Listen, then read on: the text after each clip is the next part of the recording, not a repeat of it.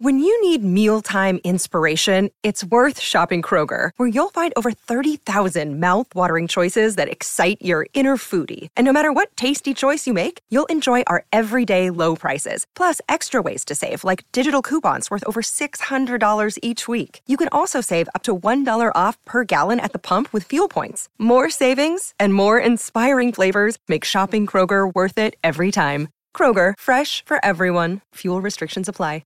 With threats to our nation waiting around every corner, adaptability is more important than ever. When conditions change without notice, quick strategic thinking is crucial. And with obstacles consistently impending, determination is essential in overcoming them. It's this willingness, decisiveness, and resilience that sets Marines apart. With our fighting spirit, we don't just fight battles, we win them. Marines are the constant our nation counts on to fight the unknown. And through adaptable problem solving, we do just that. Learn more at marines.com.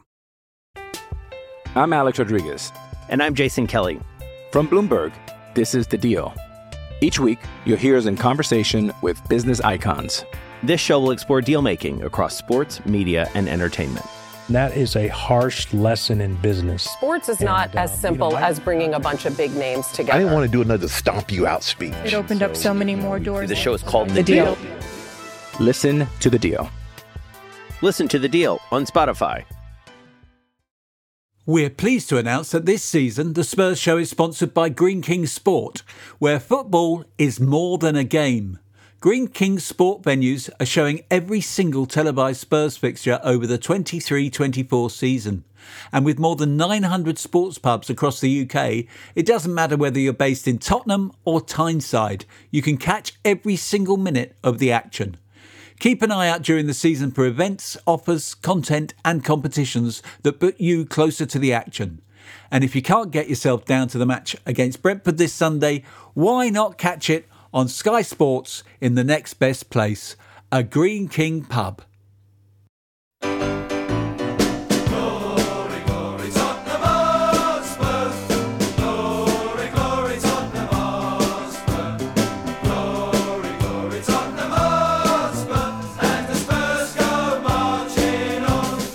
Well, hello, ladies and gentlemen, boys and girls, Spurs fans around the world. It's Theo Delaney here in North London saying welcome to the Spurs Show for the 17th consecutive season that we've been going.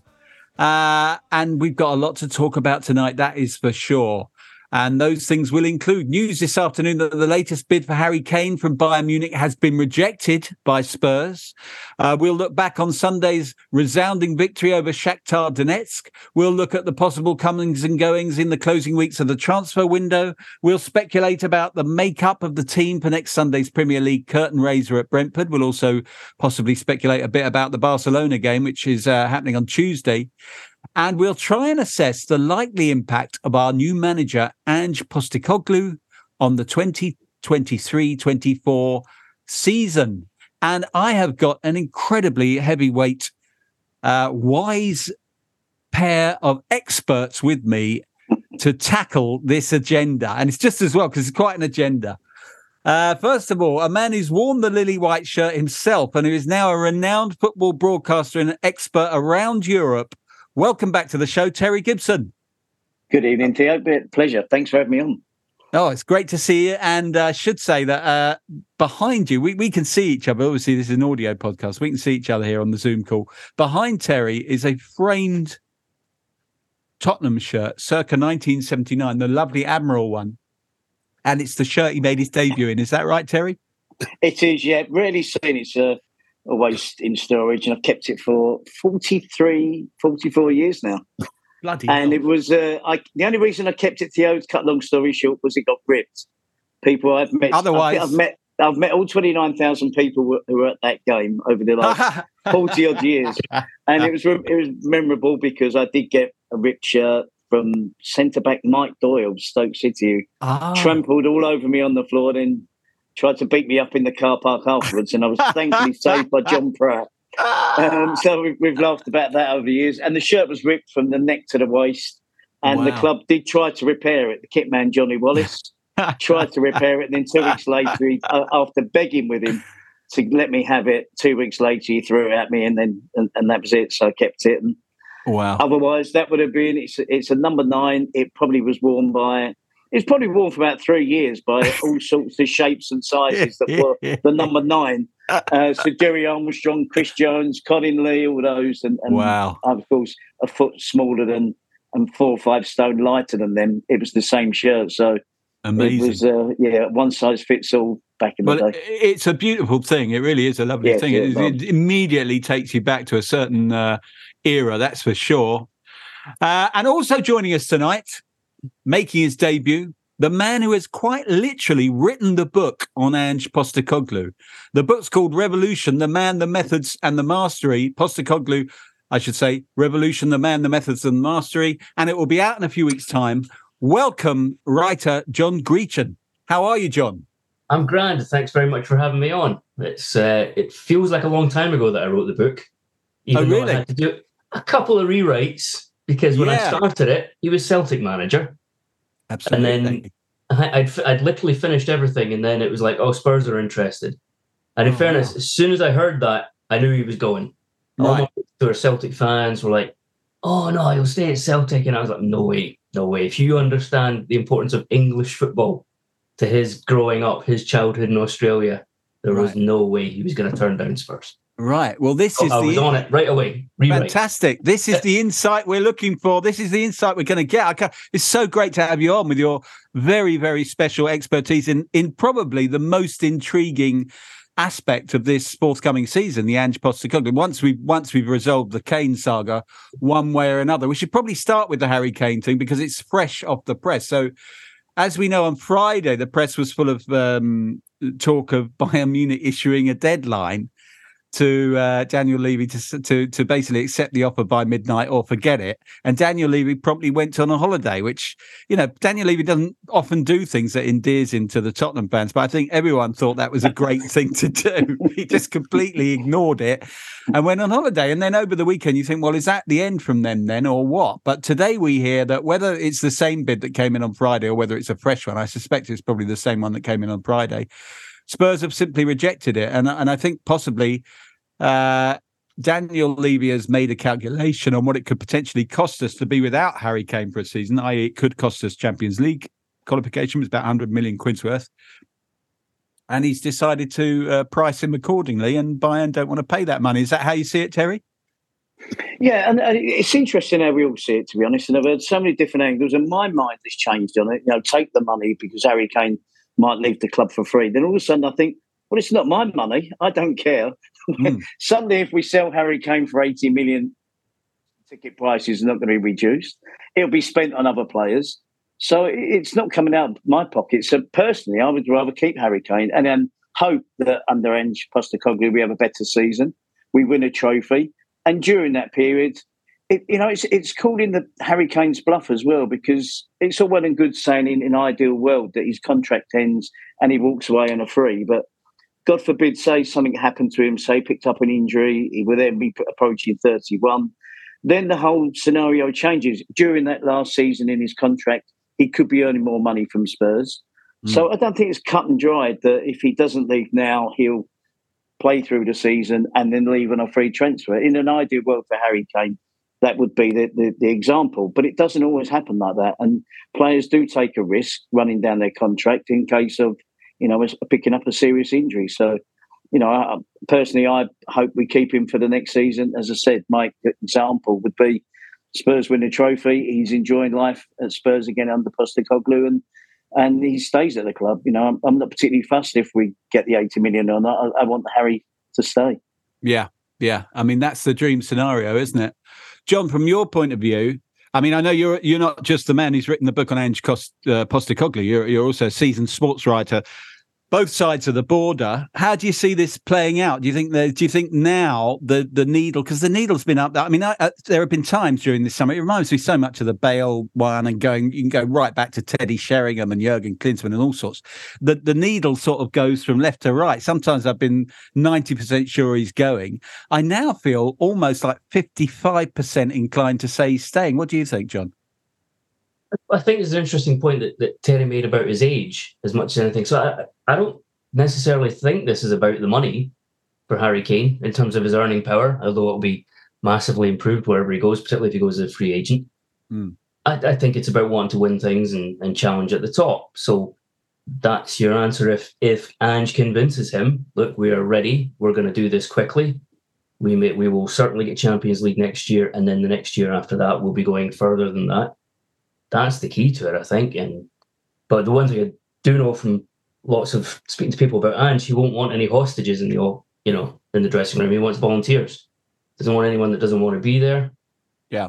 But he understands football. He understands the cynical nature of it. If he can get a year out of Harry and Harry gets a year out of him and it suits everyone, I think they would work on it. But yeah, you're right about the age there, Terry. It's not, you could go away at 31 and then pocket your money, but you just go to Saudi then, don't you? If you're going anywhere. You're freezing up.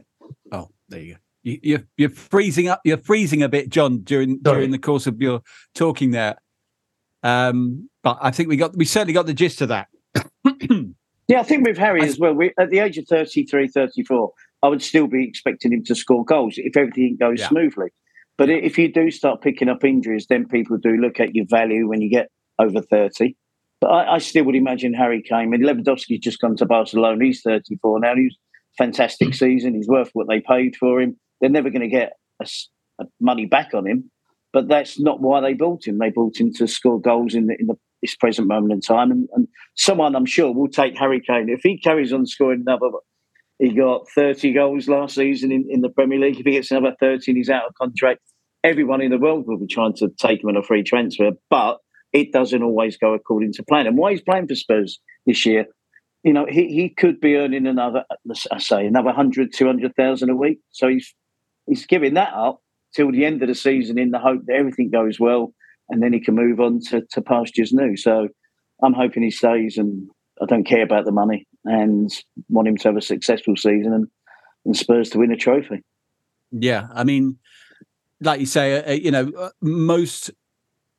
a lot of these great players, anyway, the ones that really are super professional. You look at Cristiano Ronaldo, you look at Ibrahimovic, and as you mentioned, Lewandowski. And Kane's actually always made a point of saying, I want to play and I am expecting to play till I'm 40 years of age. Ibrahimovic did it, and he is a model pro. And in fact, he used to be more injury prone than he has been recently, didn't he? He always used to get one big injury a season. It was almost guaranteed. And whenever it happened, they'd be like, oh, no, that's it. Tottenham are done for. They've lost Kane for the next 2 months or 6 weeks or whatever it was.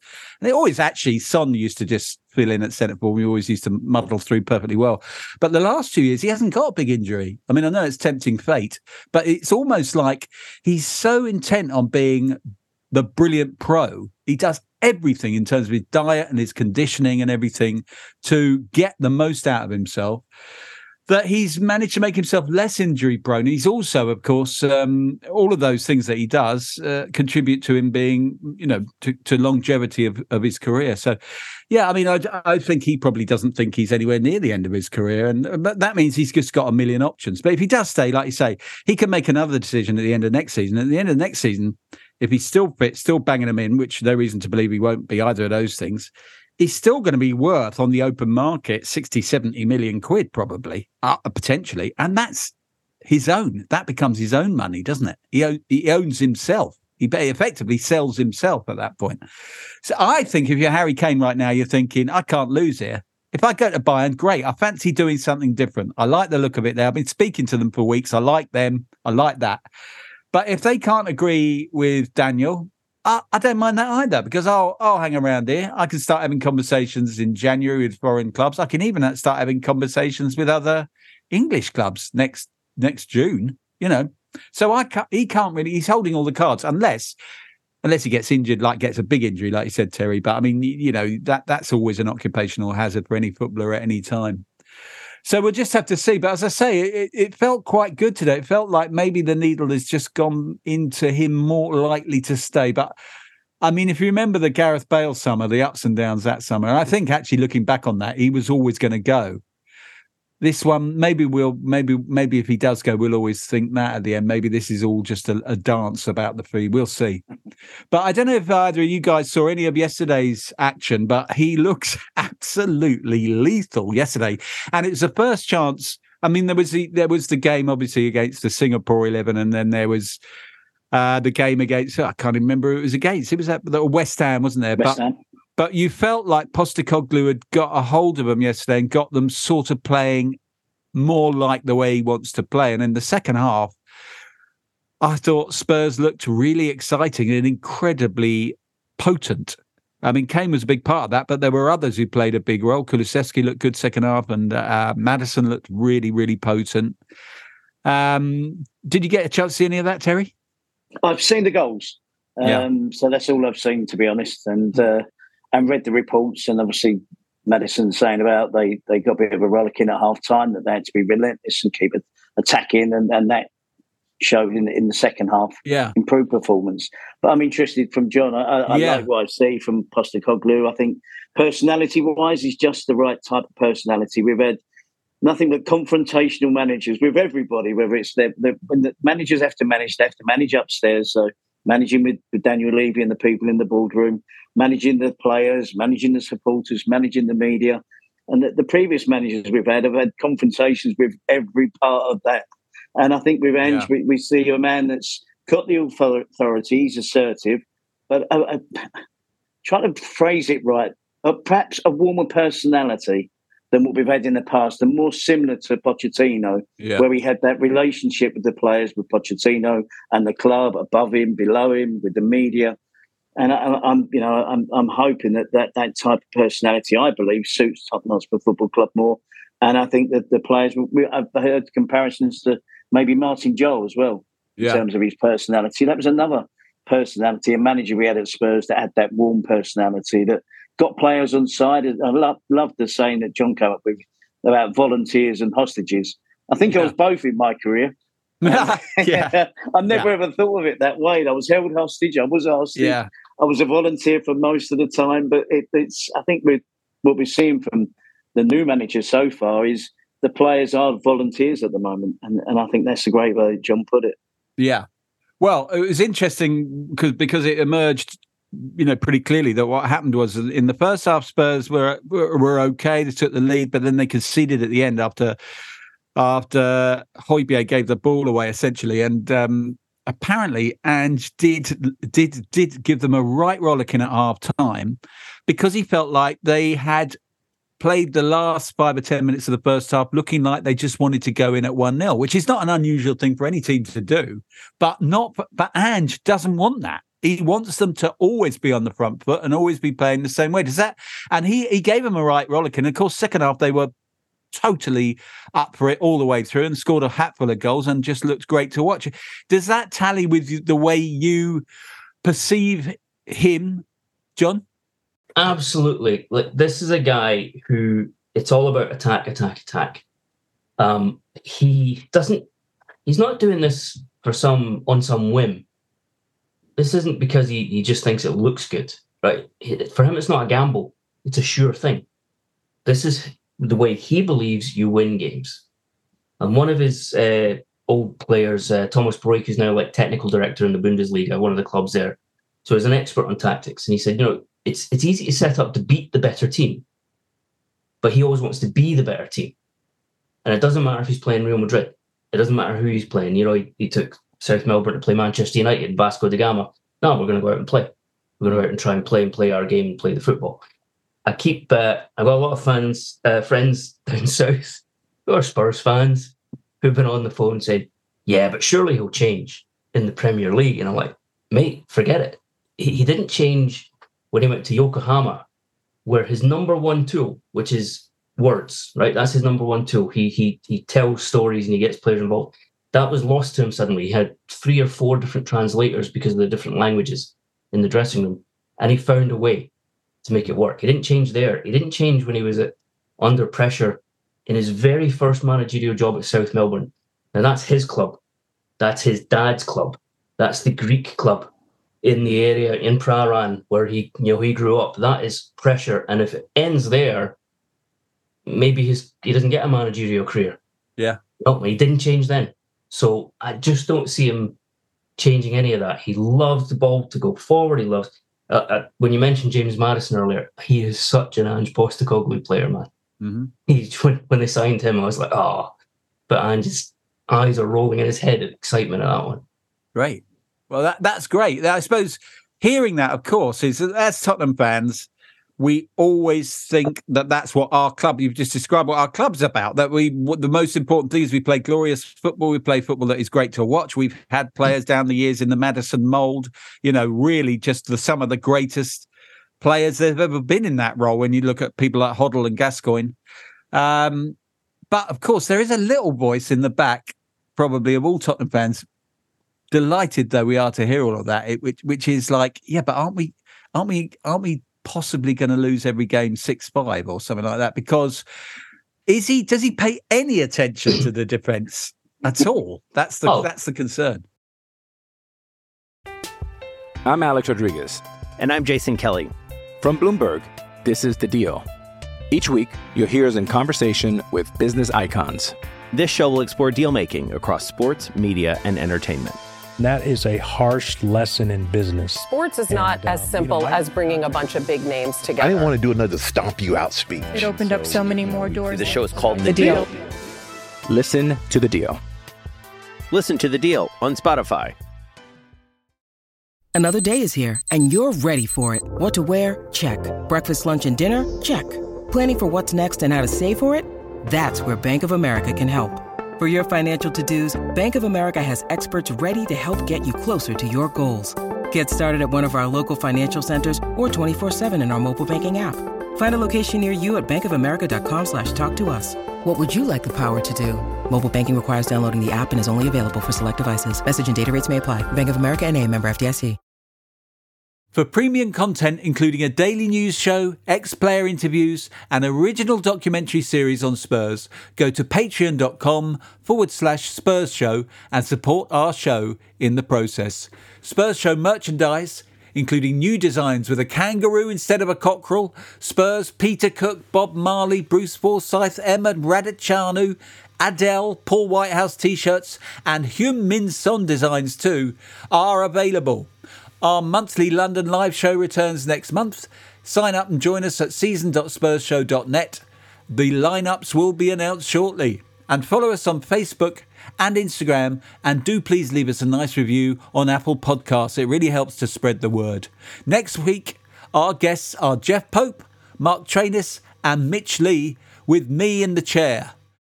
He's not happy when he loses goals. He knows that. He says that, It hurts him when they lose goals because he still puts a premium on his defenders defending well, and when they have to, they will do it. But he's always going to go. You looked at some of the performances at Celtic in Europe, and you would look up. The ball's down that end, and you would look up and you would go, "Hang on a minute, Callum McGregor is covering touchline to touchline, and about 40 yards either way here. If they break, and of course the opposition would break." So he does leave it. He had a guy who was at Spurs, wasn't quite good enough, Cameron Carter-Vickers, so they made the grade there. But in Scottish terms, he's like a cheat code for the Scottish Premiership. So he had him, anything over the top that came out, he just dealt with it. He just looked very, very comfortable. Right. It's going to be interesting to see how it works in the Premier League. And that is the one, that's the one concern I think you would have. Oh, God. Because it's he's got a record as well of he's had slow starts here, slow start at Celtic, slow start at Yokohama, slow start at Brisbane, where he went on to break records. Yeah. And you think that's fine, but the slow start in the Premier League, and then your next two games could be Man City away, and whoever, Man United at home, and there isn't an easy little breather for you there. Yeah, I mean, you get a breather in Scotland if you're the Celtic manager.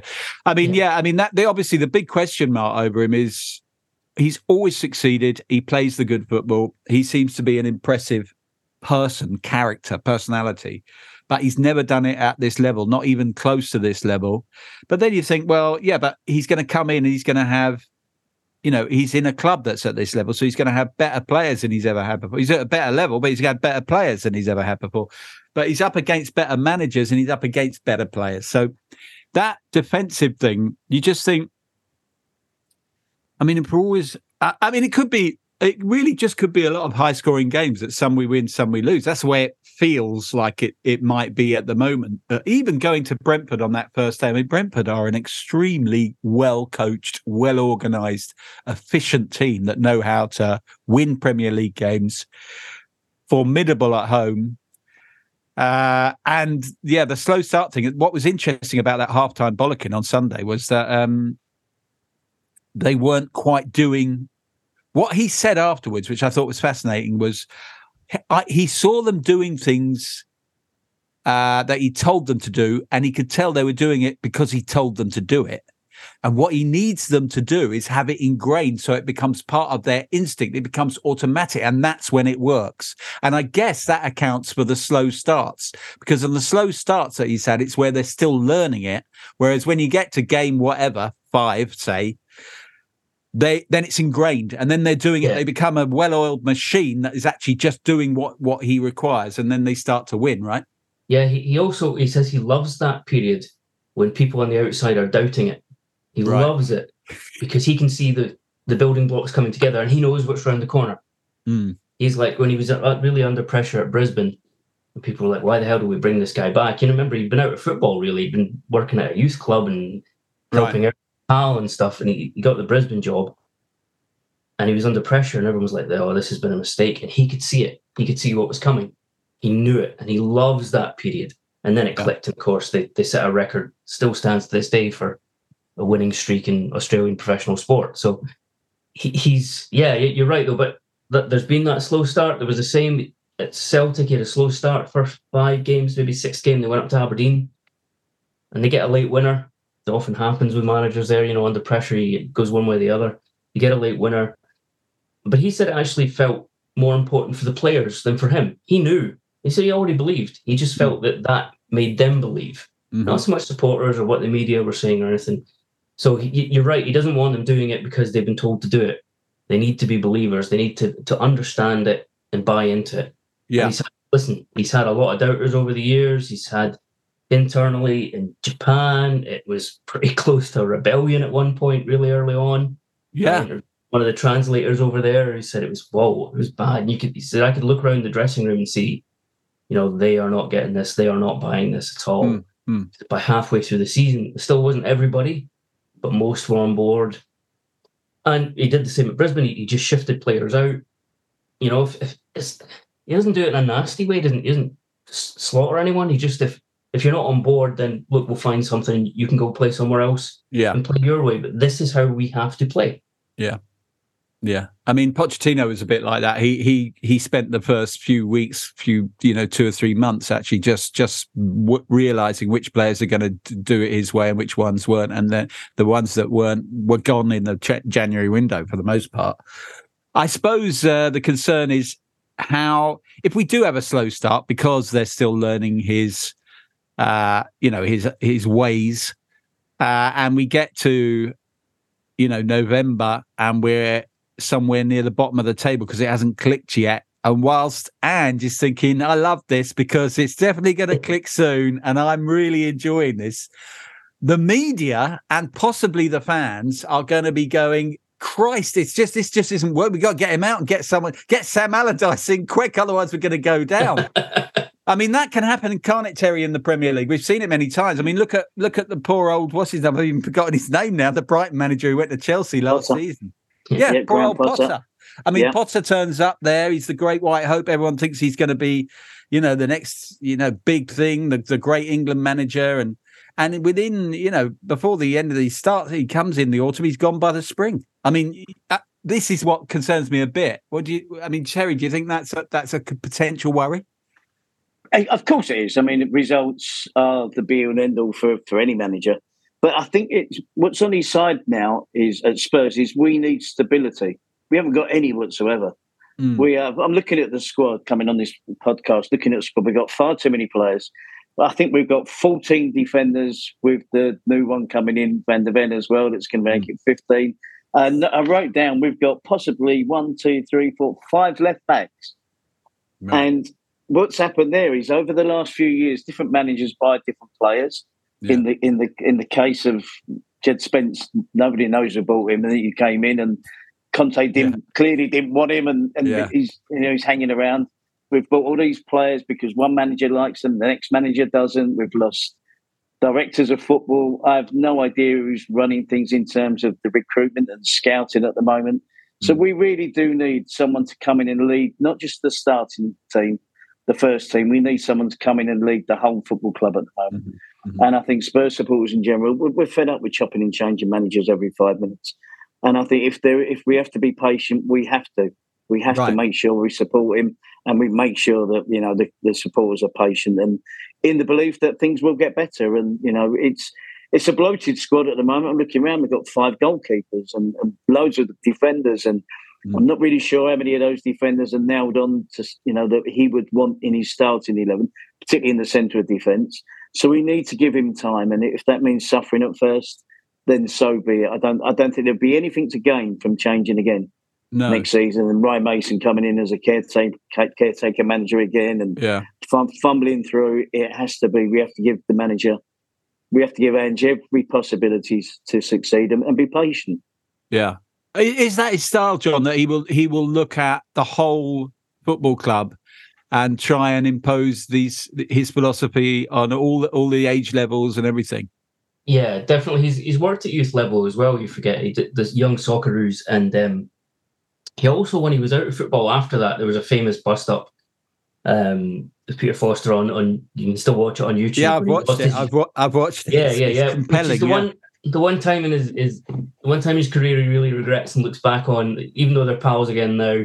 Right. He looks back on that, but he was out of football and he went to Greece, which was hilarious. I mean, there are stories from his former assistant there of how the Greece adventure went. Just sounded like Greek football, right? Mm-hmm. Greek lower league football. Yeah. There might have been the odd financial squabble involved in there. I'm just saying, not everyone necessarily got paid on time. Yeah. But he's come back from that, and he worked with Nunawading FC, who are like this little community club. When I went down to Melbourne, I went down for the book. I went down and spent some time living in the old neighbourhood in Prahran and just chatting to people and the clubs he worked at and friends from school days, primary school and everything. And I went out to Nunawading FC.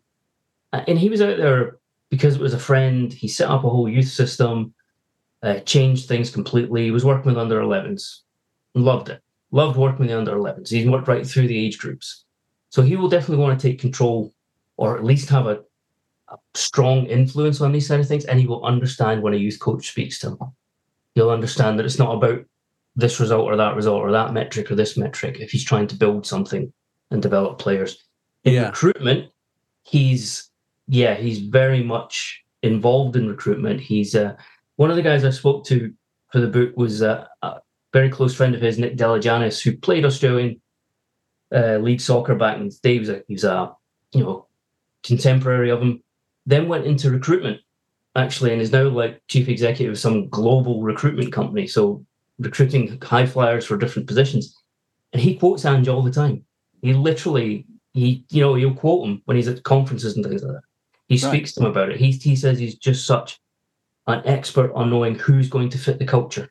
Right. Ability and everything, whatever athleticism you need to play that position, but he picks on culture. And this is he going to fit into this culture?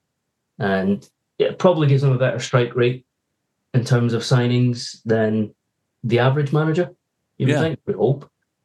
I mean, Terry mentions, rightly that there's been, it's felt like chaos. It's felt like a runaway train with no one at the wheel for if trains have wheels for a while. No one knows who's actually in charge of recruit. Paratici's gone to jail or something like that.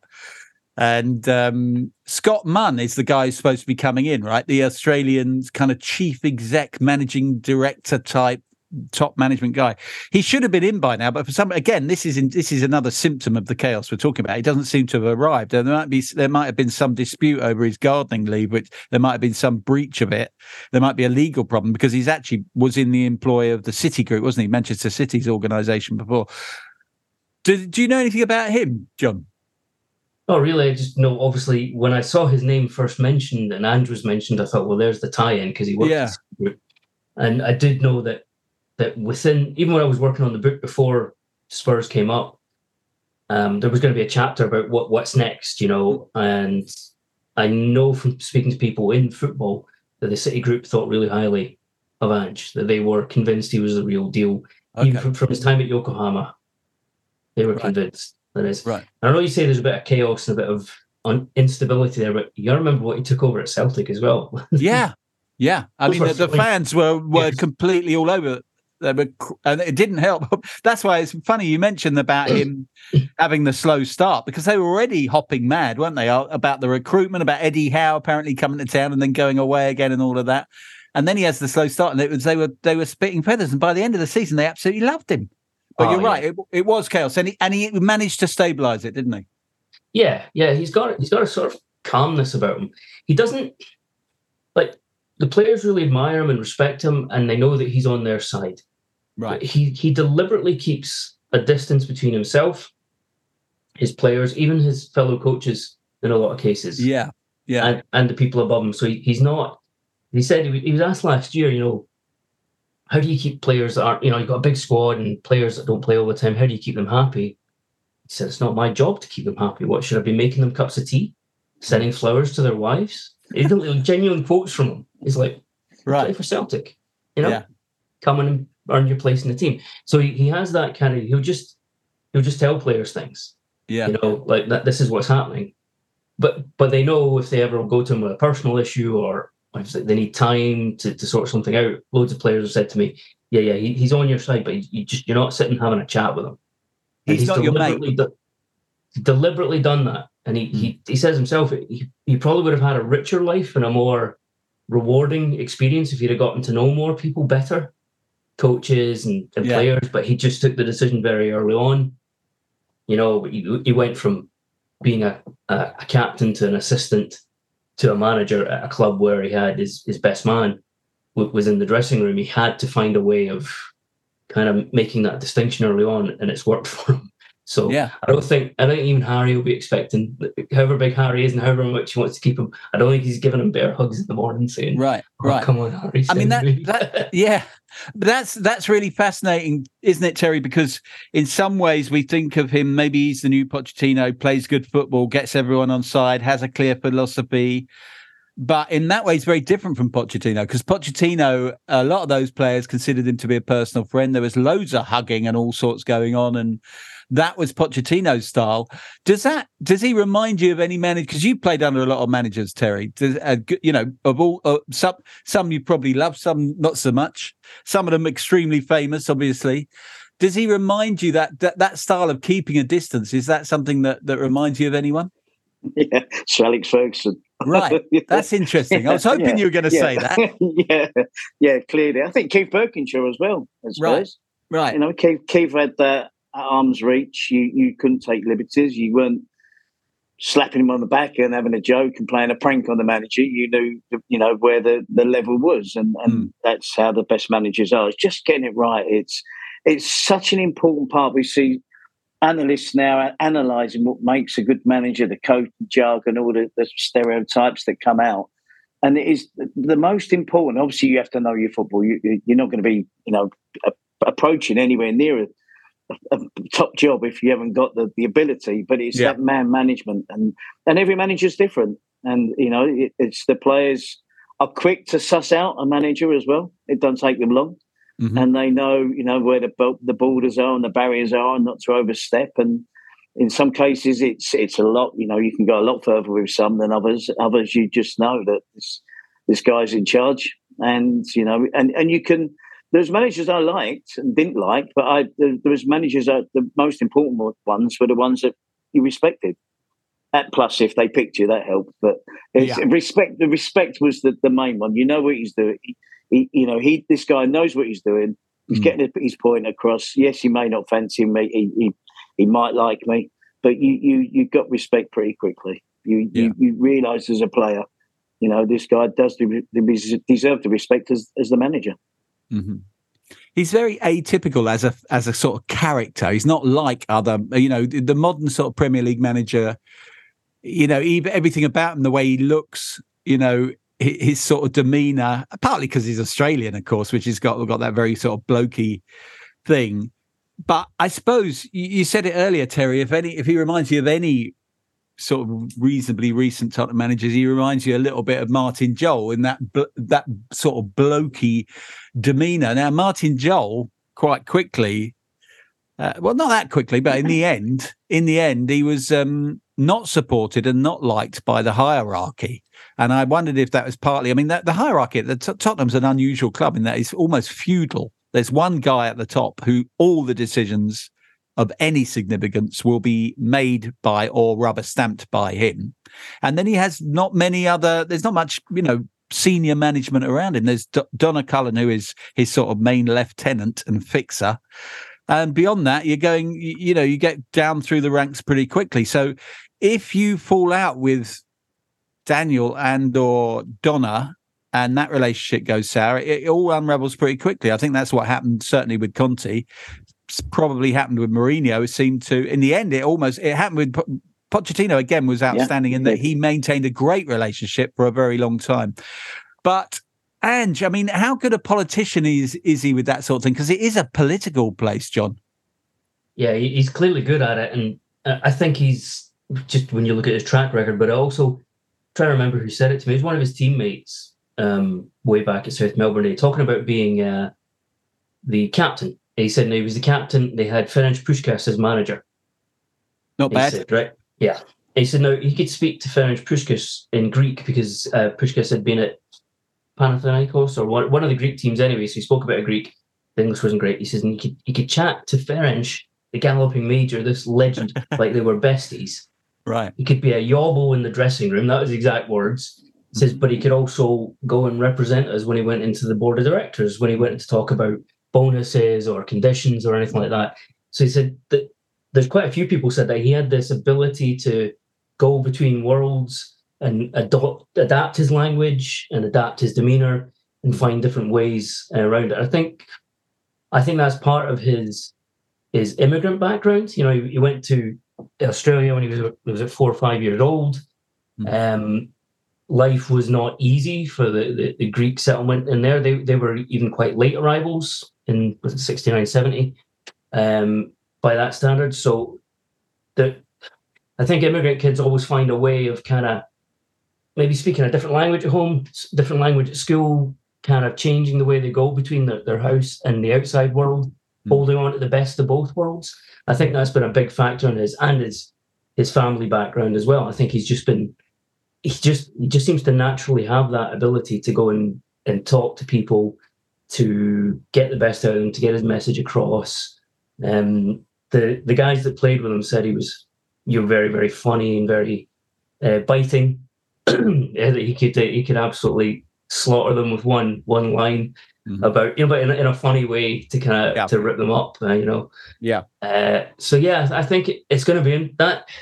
But as you point out, I don't think he's ever worked at a club quite like Spurs. It's a different setup. It's a different formation. It's not a Yokohama where you have the City Group who run things from on high, and then you have your management underneath it. It's not even Celtic, which is, there's a place, there's a format in place there. There's a structure in place there. I'm sure he'll find his way. He's 57 years old now. Yeah. Not a kid. Yeah. He's been around. He's been in and out of football. He's in and out of it. He's dealt with some situations in Greece, which were interesting. I think him and his assistant just were dashing to the airport with pockets full of euros to get out. He's dealt with a lot of mad owners, a lot of interesting people. Yeah. Yeah. Hello, it is Ryan, and I was on a flight the other day playing one of my favorite social spin slot games on ChumbaCasino.com. I looked over at the person sitting next to me, and you know what they were doing?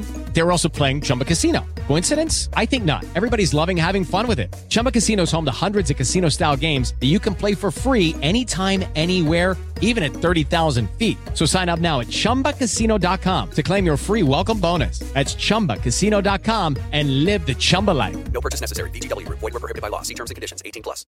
With Lucky Land Slots, you can get lucky just about anywhere. Dearly beloved, we are gathered here today to... Has anyone seen the bride and groom?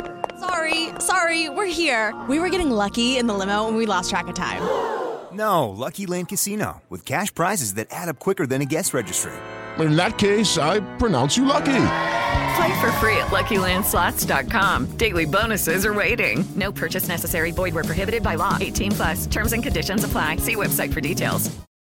All right. Well, let's look at the actual team and how the team might look at the start of this season. The way, I mean, yesterday seemed to be a good indication. He said that he'll probably play a completely different 11 in this game at Barcelona, or at least start a different 11 at this game at Barcelona on Tuesday. And yesterday's starting team, which played right deep into the second half, that seemed to me to suggest that was pretty much probably the first team that he had in mind. So we got Vicario, who looked good, the new goalkeeper. I like the look of him. He looks big and tall and capable, good shot stopper, and can play a bit as well. And then you got Emerson Royal, who's made an astonishing comeback as right back, because I think it was just shortly before Christmas, he was getting roundly booed by the home fans, which always disgusts me and really upsets me when that happens. But for him to come back from that is a hell of an achievement. And now he looks like the best right back in the club, and I think it looks like Ange thinks that. And I thought he played very well yesterday and played very well towards the end of last season. At left back, the new fella, Destiny Udogie, what a great name. He looks great. He's only 20, but he looked an outstanding left back in Serie A, and he's looked like he's taken to it very well here. We haven't seen him tested much defensively. The question mark over him, I mean, with Emerson Royal, the question mark is more about his ability going forward and putting a good cross in. But with Udogie, he may be suspect defensively, but it's very confident and quick and strong going forward. The big problem area, but we've known it as fans for some time, is the centre of defence, because really the general feeling is that we've only really got one top centre back, and that is Romero, and even he's a loose cannon, as we know. He can find himself picking up the odd red card here and there. And now we've got the new VDV has arrived, but he's quite young, but he was outstanding in the Bundesliga. Do you know much about him, Terry? I don't. No, I must admit, Theo, I don't, and because he hasn't played international football, so no, that's one of the reasons. And I've seen clips of him. He looks lightning quick. Yeah. So John was mentioning earlier about the importance of a quick defender. Yeah. Because at times you might be outnumbered, and I saw a clip of him, and he was really rapid. The one where he gets back and defends the goal line, and when someone should have scored an open goal. Yeah, he races back from the halfway, fantastically quick. So that's all I've seen of him at the moment. But it's clearly been an area where no one's nailed down that position. Yeah, performances, as you say, Romero is the number one, but then everybody else has had a turn alongside him. Clement Longley has gone, although there's talk of him maybe coming back. But no one has nailed down that other position at centre back. And I think that's so crucial to sort out. It seems like. So I see with the fullbacks, are they still playing the way he has played them at his previous clubs, which is inverted and going into the centre of midfield? Yeah, because that's the really important part. It didn't really click fully. Like season 2 Celtic under Ange worked better when he got in the guys he wanted to play in those positions, because they couldn't just be fullbacks that touched the ball in, went down the line. Right. He drives them into midfield to create overloads with other people, and you'll see them popping up in the penalty spot. His fullbacks, so it's a different kind of way he wants to play them. That said, he may change it all for the Premier League. I don't think he'll change too much. He's adapted his styles, but if you've got fullbacks who are comfortable on the ball, who are good at receiving the ball, not just with the whole pitch in front of them, that's going to make a difference. Right.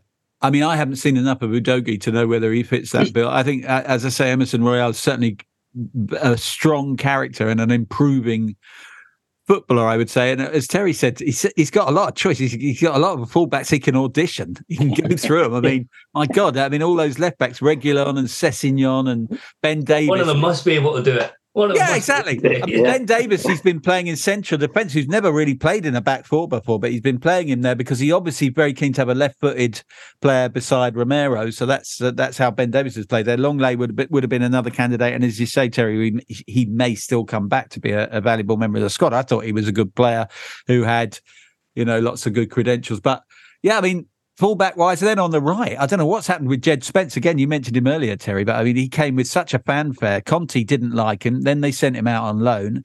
And now there's no sign of him. Perhaps he's got an injury, has he? I don't know. But he's not featured at all. These are the two he seems to have settled on. Let's hope he can get that kind of tune out of them. It's quite, because it's not just... it's quite a big ask, isn't it, of your average fullback who's played a certain way all their because this is a new thing, the inverted fullback. It's something that Guardiola does, isn't it? He turns them into sort of part-time midfielders, and it's but it takes not just footballing ability, a considerable amount of footballing ability, like you say, got to be able to receive the ball, be comfortable on it, whichever way you're facing, but also brains. Because you've got to know when to do it and when not to do it, and when to be covering on the flank and when to be coming in. So it'll be interesting to see. Maybe that's one of the things that takes a while to get going. I mean, looking at the midfield, he tends to play, as I understand it, a 4-3-3. And the 4-3-3 enables us to have, because he's very attack-minded, a kind of number 10 playmaker. Well, he's got that obviously in Maddison. It's interesting that he seems to have rehabilitated Lo Celso, because Maddison's obviously the prime candidate for that number 10 role, but there isn't really another one. But Lo Celso, when he's fit, has played that very successfully for Argentina. Maybe that's why he's rehabilitated him, just on the basic principle. You need more than one for each position. So maybe he's got that. And then behind those two, he likes the look of Sarr. So do I. He's 20. What do you make of him, Terry? Do you like the look of him? I do, yes, very much so. And I think we're not bad in central midfield. Now we've added Maddison. Yeah. Lo Celso's come back. The complaint last season was we had a lot of hard-working midfield players, and we lacked that little bit of spark to try and, which we've always been used to at Spurs. A creative, skillful playmaker in midfield. Yeah, we didn't have that. We haven't had that for a while. So those two, with the supplemented by the other players, even Højbjerg, who looks like he possibly might leave. We've got that Basuma nucleus of the hard-working players that can get about the pitch, are athletic, will close down with enthusiasm, and then allow the likes of Maddison, Lo Celso, and Kulusevski, and Son, Harry Kane, Richarlison to do their thing. I mean, I like the look of Basuma and Sarr because they look like they've got great engines. They're very, very industrious, and they will win the ball, put a foot in. But they also look class to me. They look like classy players. Sarr and Basuma, they can see a pass, and that's obviously a big part of it as well. You can't just win it and give it to Maddison. You've got to be able to do it yourselves. I mean, Postecoglou wants them all to pass forward, doesn't he? And if you're going to pass forward, you've got to be brave, but you've also got to have vision. You've got to see the pass, and you've got to be able to execute it. I mean, as far as the front players are concerned, it looks pretty good. I mean, that front three yesterday looks like he likes that as the first choice. It was very much the first choice last season. Son, Kane and Kulusevski. I think Son and Kulusevski suffered dips in form last season, but I think in retrospect that seemed to be a lot about what Conte was getting them to do rather than any deficiencies of their own, because as soon as he went, they both started playing a lot better because they were able to express themselves. And then as backup, of course, you got Richarlison at centre forward, and then you've got the new guy, Solomon, who looks good. And then maybe Brian Hill, although he's injured, isn't he? Brian Hill's injured. I'm just trying to think who else there is on the flank. There's someone else. I can't remember who it is off the top of my head. But I think we look pretty well stocked apart from in the centre of Perisic. Yeah, I mean, Perisic, obviously a very experienced practitioner. He's certainly played many positions, but he's played many more games as a winger than a wing back, hasn't he? Yeah, definitely. He's great with the dead ball. He plays a 4-3-3, as you say, but he will always argue that you can play that 4-3-3 about 30 different ways depending on who he picks. Yeah. So he's not always played with like an out-and-out number 10. It's almost like a one holding. It would be Cal McGregor is responsible for making everything work, dropping back to get the ball sometimes. Cal McGregor is a really, really intelligent footballer. Okay, he's probably... The only thing he's probably a little bit undersized for Premier League. There's probably a lot of scouts looked at him over the years and went, he's only about 5'9" or something, 5'10" maybe max. I want a little bit more muscle in my centre midfielder. Very, very clever player. And then he would have a kind of an O'Reilly or a Hatate, guys who can burst into the box either side of him. And where a lot of the joy came from, and even if you watch some of his older teams, was the wingers, because they don't play like wingers. They are all over the place. They're just attacking from every single angle. Mm-hmm. And you talked about the the brains you need. You need bravery as well. And everyone I spoke to said he will never, ever go after a player for trying to do the right thing and trying to do the brave thing. He just, quite often, if a defender's given the ball away in a situation that's cost them a goal, he will turn around and target the centre forward and say, where the hell were you? Why were you not showing? Look, he didn't have this pass on. He didn't have that pass on. Your rotation needed to be much better in there so that he could hit you as an out ball. This is why we lost that goal. So he's like, his players that he worked with and played under him said, they weren't sure if that was psychology all the time or it was genuine, but it certainly made them feel good when they were getting, because they were singled out in video analysis and they'd be like, oh, this is going to be murder. I know this. I know I gave a goal away. I know I shipped one. And he would flip it round and he'd be like, yeah, look at that. That's an issue, but why weren't you there for him? So it's going to be interesting to see. You've seen the game so far. If he's going to play Maddison in the number 10 role, he might shift Maddison wide. He might do so, as the season goes on and things change and he gets to grips with what he's got there. Because his most interesting player in the last 2 years was Jota, who's just gone to Saudi. But he was, he just stuck on wide left and out. Nobody would say he was a left winger who just stuck on the left. He did everything. Right. He was about driving inside, eliminating players, playing the little 1-2s and all that stuff. I think Maddison's great there. Maddison can play anywhere across that kind of area, couldn't he? Yeah. And I think also Son and Kulusevski are sufficiently sort of sophisticated to be able to be adaptable like that as well. I mean, Kulusevski loves to come inside and, well, they're both sort of inverted wingers, aren't they? They both come in and like to take a shot and everything. So I think all of that bodes well. Let's, before we go, let's Terry, I'm going to ask you both. I'm going to start with you, Terry. What do you expect to happen? And what do you think's the best we can hope for? If you see what I mean. I do. I think when I look at the deficit from us to the teams above us last year was terrible. I mean, it's not just the fact that we finished, was it 8th in the end? It's we finished behind Villa, we finished behind Brighton, we finished 24 points behind Arsenal. So the bar is set quite low for Ange to come in. So I think if we can get near to what I would expect is to be challenging for the top four again, not necessarily believing we're going to be in it, but I still think we've got more about us than Newcastle, who've got in the top four this year. Now, Liverpool, I think, will have a better season. I don't know about Chelsea. So I think it's going to be much different. We're not in European football, which is a blow, but it can be a blessing for a manager in his first season that doesn't have to rotate and play teams on a Thursday night and change again for the weekend and that sort of thing. So that is, I think, challenging for a top four place, and let's win a cup. I'm not predicting here we're going to win the league. I think it's going to be City again. But I think if the League Cup, the FA Cup is something we really should be going for. It's been 15 years since we won a trophy. We're all sick to death with people laughing and taking the mickey out of it. That cup might lead to Harry Kane staying, believe there's better things ahead. It might lead to the beginning for Ange Postecoglou to go on and become a real firm favourite at Spurs. So progress should be quite straightforward.